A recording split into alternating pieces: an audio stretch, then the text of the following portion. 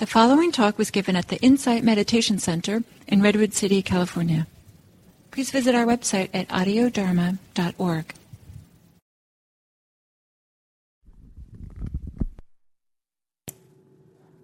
Thank you, Nancy.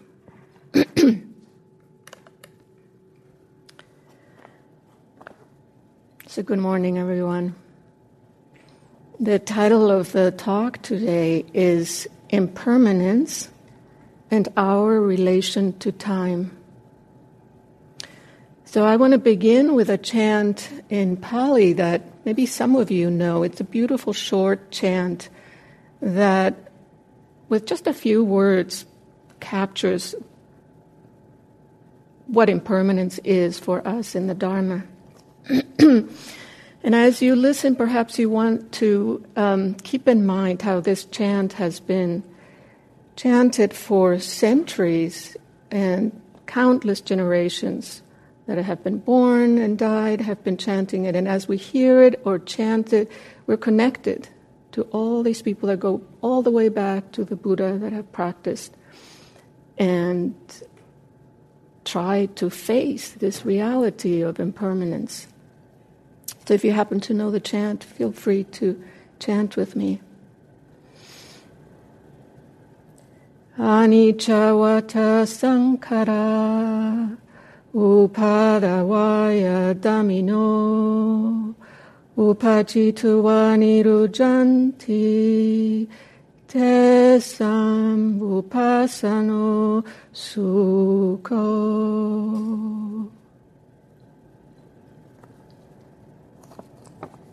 A possible translation would be, all conditioned things are impermanent. They arise and they pass away. Understanding this deeply brings the greatest happiness, which is peace.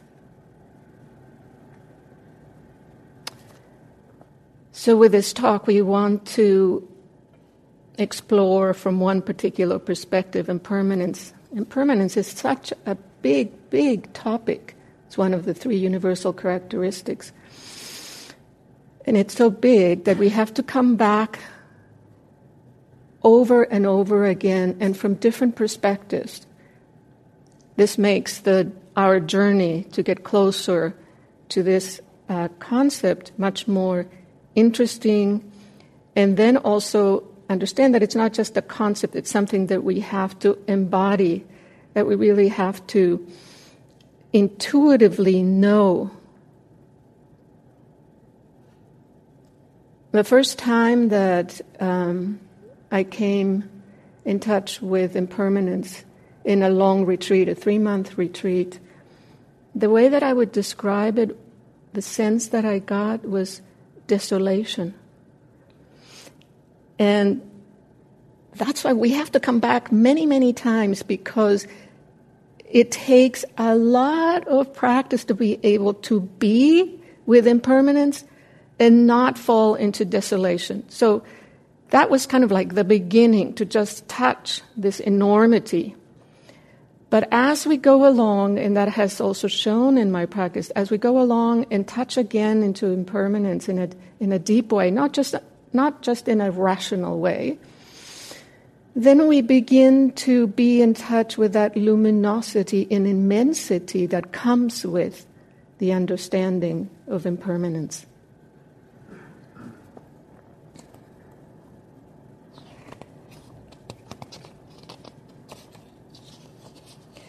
So talking about impermanence through our relation to time, for me, is like breaking this immensity into manageable bits. And to me, as I was thinking about it, this topic is particularly rich because it is as much a spiritual question as an existential one, and also a practical one, right? I mean, it's so important. How is it that we relate to our time from day to day? In a group of teachings that maybe some of you have heard called the Abhidhamma, I found it interesting that time is described as a mental phenomenon whose purpose is to separate and order events. So this is interesting. There's this separate and order events. Now, it's very useful for us to be able to choreograph our lives in community. But this definition also points, by saying it's a mental phenomenon, that we're dealing with something abstract. So in no way we're going to define what time is. We're just going to probe it a little bit here, a little bit there. Because just thinking of time in terms of seconds, minutes, hours, I see it as our feeble attempt to bring order and control on something that we have no control at all. Jorge Luis Borges, the Argentinian poet, writes, "Time is the substance of which I am made of. Time is a river that sweeps me away, but I am the river." So we can say that we are time, we are change. Time, we can also say, is the span allotted to us from the time of our birth to the time of our death. Time is also understood in terms of space. That is, we visualize time as a space that can be filled with activities. We plan how many things we're going to fit in a particular amount or span of time. We look at time also as a commodity and something we own. No, we speak of, I have time. But the Dharma teaches us otherwise. The Dharma teaches us we only have the present moment. We really don't know if we have 1 year, 2 years, whatever time in our lives. So one way that I want to look at how is it that we relate to time is, how is it that we have been conditioned?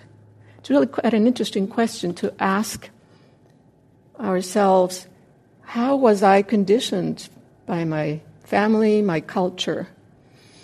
And as I asked myself the question, the memory came back. When I was a kid growing up in Mexico City, my mother was a ballet teacher, and every afternoon, before she would go off to teach her ballet classes, she would be running down the hall right in front of our bedrooms, and she would call out one last direction. Use your time well, because you will have to give an account to God. I heard that every afternoon.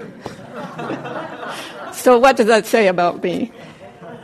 I've had to realize that when we have that relation to time, what she really meant is don't spend your afternoon playing, daydreaming, which is what I love to do. And so some of us grow up and have to relearn how to play.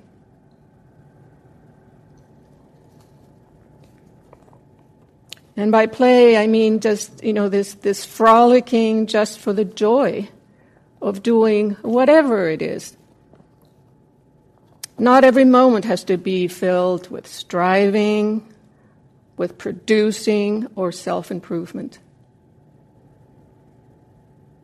Do we know how to rest just for the sake of resting? Do we give ourselves permission to just rest? In retreats, I have found that it is very common to find yogis who have a hard time giving themselves permission to just be in the retreat and not to be producing something. It's as if we've been taught you have the right to exist only if you're producing. Does that sound familiar? So this is something many of us have internalized in Western culture, but not all cultures have this attitude. For example, in indigenous cultures in Latin America, they have a very different relation to time. And a friend of mine was telling me of this anecdote of he went to an indigenous market, and he saw this woman who was selling beautiful hand-woven baskets. And so he asked her, would you sell me all your baskets? And much to his surprise, she said, no, I won't sell them all, because what would I do the rest of the day? So For us, it's kind of a little bit like, what? But for her, she enjoyed this sense of smelling, seeing, talking to people, being in her community, being the whole day in the market. That was an experience for her. And to me, that conveys a certain kind of contentment that some of us don't have because we're so busy rushing from one activity to the other. The writer Oliver Berkman describes that many of us are productivity geeks, and I certainly was one with endless to-do lists.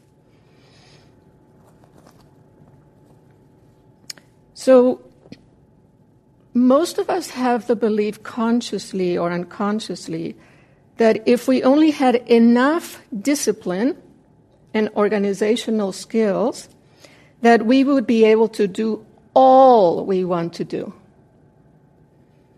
Therefore, it is not surprising that there are thousands of self-help books to help you manage your time better. And all these books promise us that if we manage our time well, we will once and for all get done all we want, and that we will have some control over our lives. But I think you're here because in some ways you've noticed that this keeps escaping us and that that's not the way.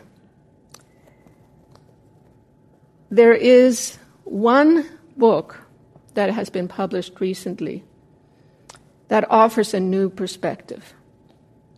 This book was written by Oliver Berkman, and the title is 4,000 Weeks, Time Management for Mortals. So this is not a Dharma book. This is a book for a general public. Some of you might maybe already know about the book. But what I really like is that from the get-go, he lets you know we have only in average 4,000 weeks to live. And we are mortals. For the general public, that's quite an affront to remind people that we have limits and that we're mortals. But I think this is precisely why this book is so important for us.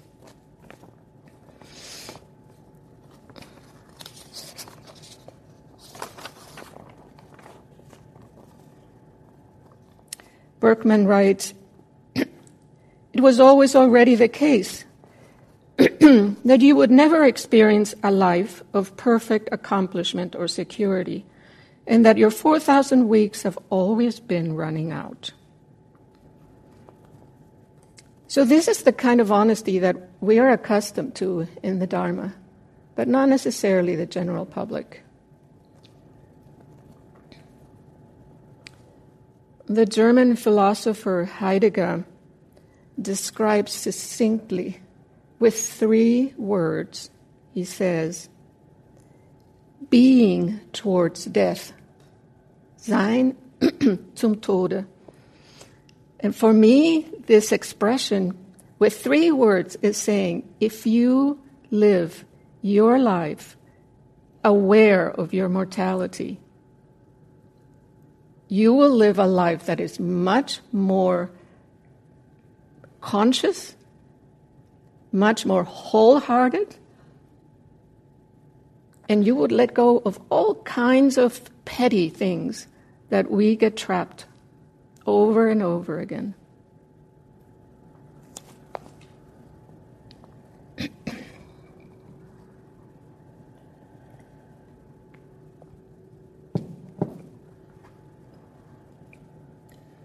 So now I want to talk a little bit about this very mysterious aspect of how subjective it is of how we perceive time.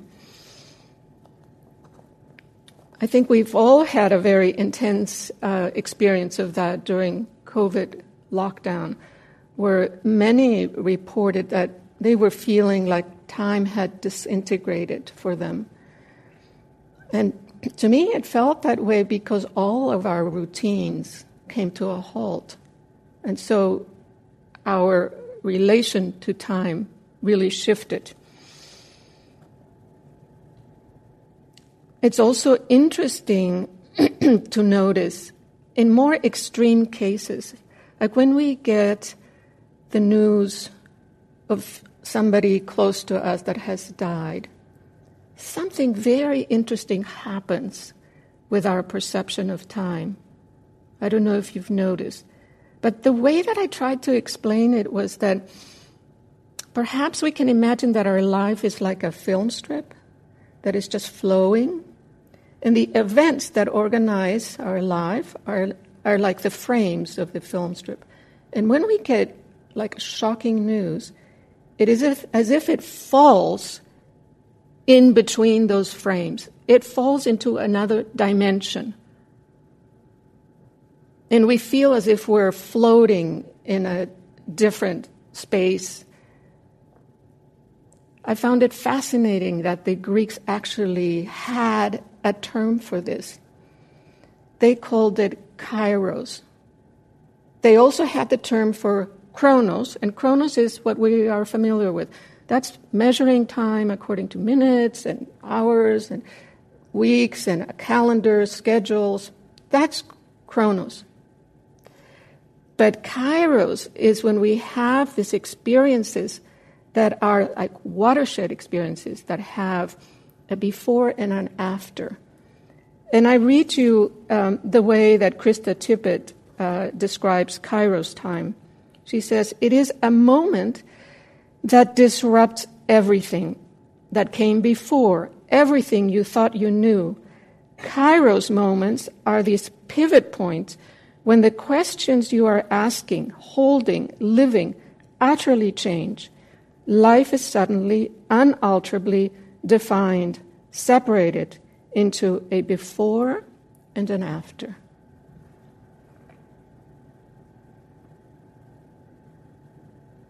I think it's wonderful to have a word for that.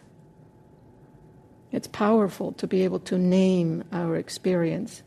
In our practice, we know that in meditation, when we are observing the mind, if we are able to come up with precisely what's happening in the mind in the moment, there's a shift. It's like we wake up.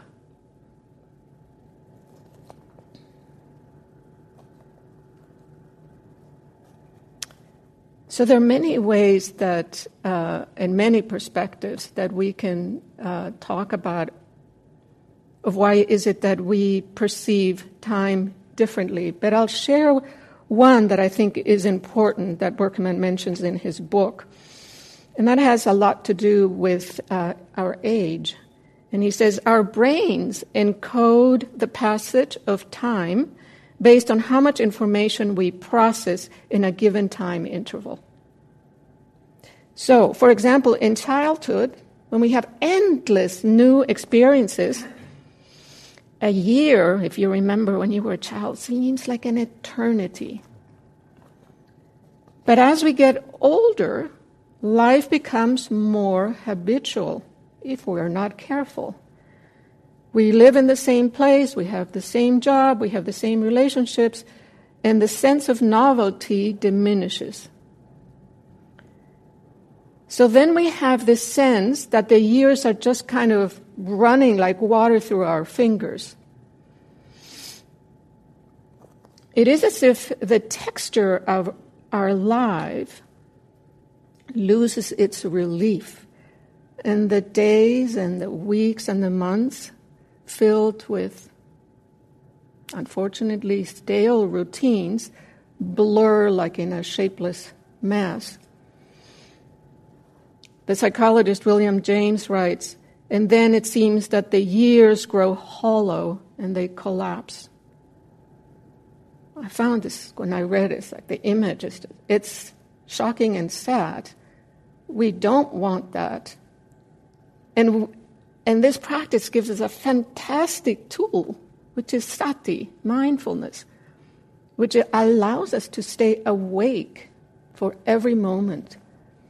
And if we practice now, before we get really ill and are unable to have exciting experiences, then we will be prepared and we will be able to delight in little details like how the sun is suddenly shimmering on a little piece of foil paper. But we have to really take it seriously now.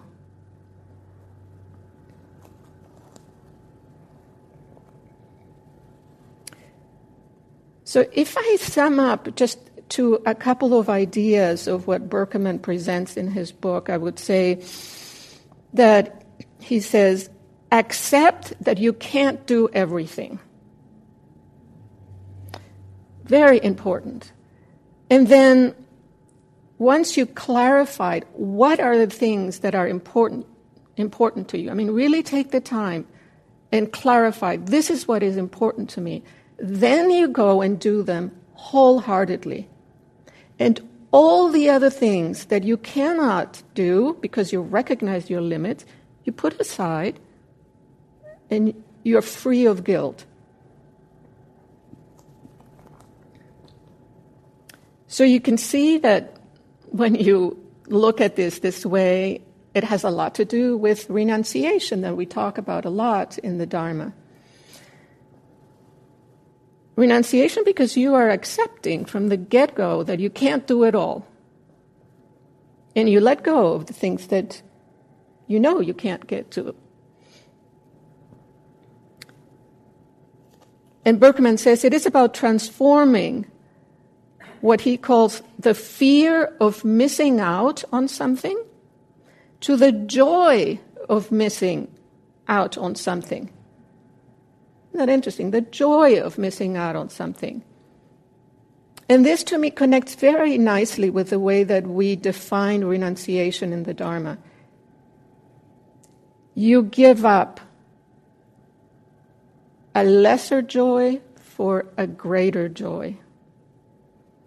So how would this letting go give us this greater happiness in this context? We can see that when we clarify what's important for us, it's an expression. It's an expression of our values. This, in turn, is a result of clarity, which will give you confidence and joy. We'll also experience a sense of lightness, of not always carrying this big load of, we think we have to get all these things down, and it weighs us down. So the last idea that I want to bring up with you is something that Berkman calls deep time. But for us, the equivalent would be mindful time. So it's really the ability of just to be as present as possible. But what I found interesting is that as he writes about deep time, he describes in a very candid way how for himself, somebody who's done a lot of study and also meditation around this topic of time, how it is difficult to remain present. And he writes, the more you try to be here now, to point at what's happening in this moment and really see it, the more it seems like you aren't here now. Or alternatively, that you are, but that the experience has been drained of all its flavor.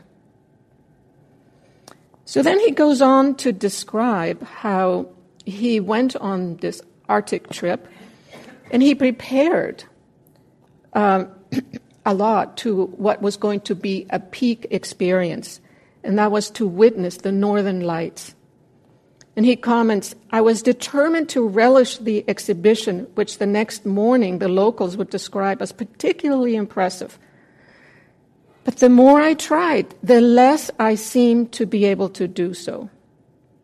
Much to his dismay, he found himself thinking, oh, the northern lights look a little bit like one of those screensavers. That's kind of sad, isn't it? To go to almost at the end of the world and then think about your screensaver. So, just briefly, wherein lies this? Why is it that in moments like this, in peak experiences, we're not able to be there fully, and we feel as if we have a glass in between the experience and ourselves? There's much that we could say, but we don't have much time left. So, of course, for us in the Dharma, the ethics part is essential to be able to be calm and to be present. But I think in this situation, what's going on in what Berkman describes, it's more like right effort from the Noble Eightfold Path. Now, this ability to be able to monitor our mind constantly, to recognize this is an unskillful mind state, I want to let go of it, I want to weaken it, or, this is a wholesome one, I want to cultivate it. It takes years to fine-tune what we call this effortless effort. And this is something that little by little will allow us to remain more and more fully present. So I want to finish with a haiku by the 18th century Japanese poet Issa. It says, "On a branch floating down river, a cricket singing." On a branch floating down river, a cricket singing. This image, for me, summarizes all what we have been talking about. The sense of impermanence, the river moving, changing, that we are the river, that we are the change. It also captures the vulnerability of our human fate, the precariousness of our life, of the cricket balancing on top of the branch. And yet, if we are able to embrace this reality wisely, we too will be able to sing like the cricket. Thank you very much.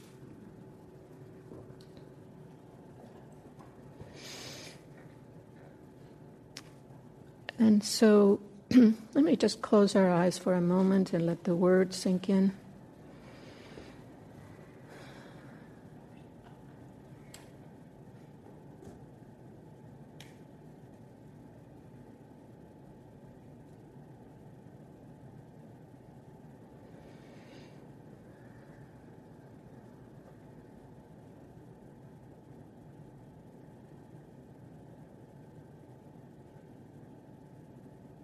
Thank you.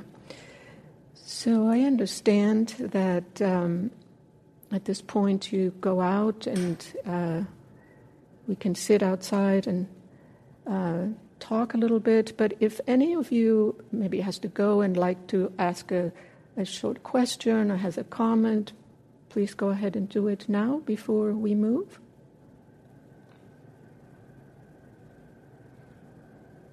You feel complete? Good.